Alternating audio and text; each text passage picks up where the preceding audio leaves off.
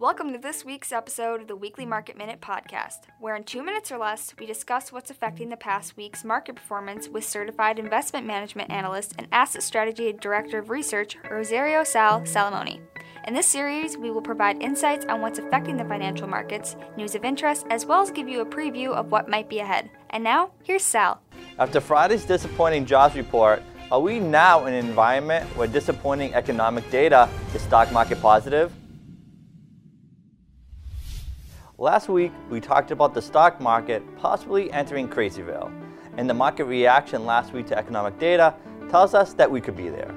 Earlier in the week, we got some outstanding manufacturing and non-manufacturing data. This data showed the pace of growth at all-time high levels. How did the market react? By being flat to down.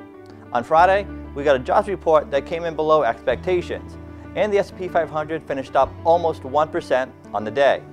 For the week ahead, let's see if this is the beginning of a new market environment.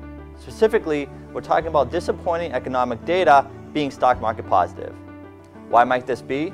Well, it all goes back to the Fed and the tapering of their bond buying program, and when they will ultimately raise interest rates. If data is showing an economy that could overheat, then that will push forward the Fed tapering and rate hikes. But if economic data is disappointing, then that makes that scenario unlikely. For a more detailed market report, head on over to assetstrategy.com.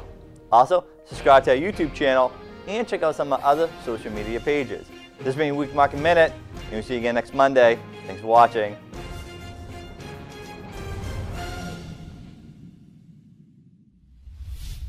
Like what you heard? Subscribe to our podcast. We're on iTunes, Spotify, Google Podcasts, Anchor, and other podcast platforms. Also, be sure to follow us on our social media sites. This has been your Weekly Market Minute. Thanks for listening.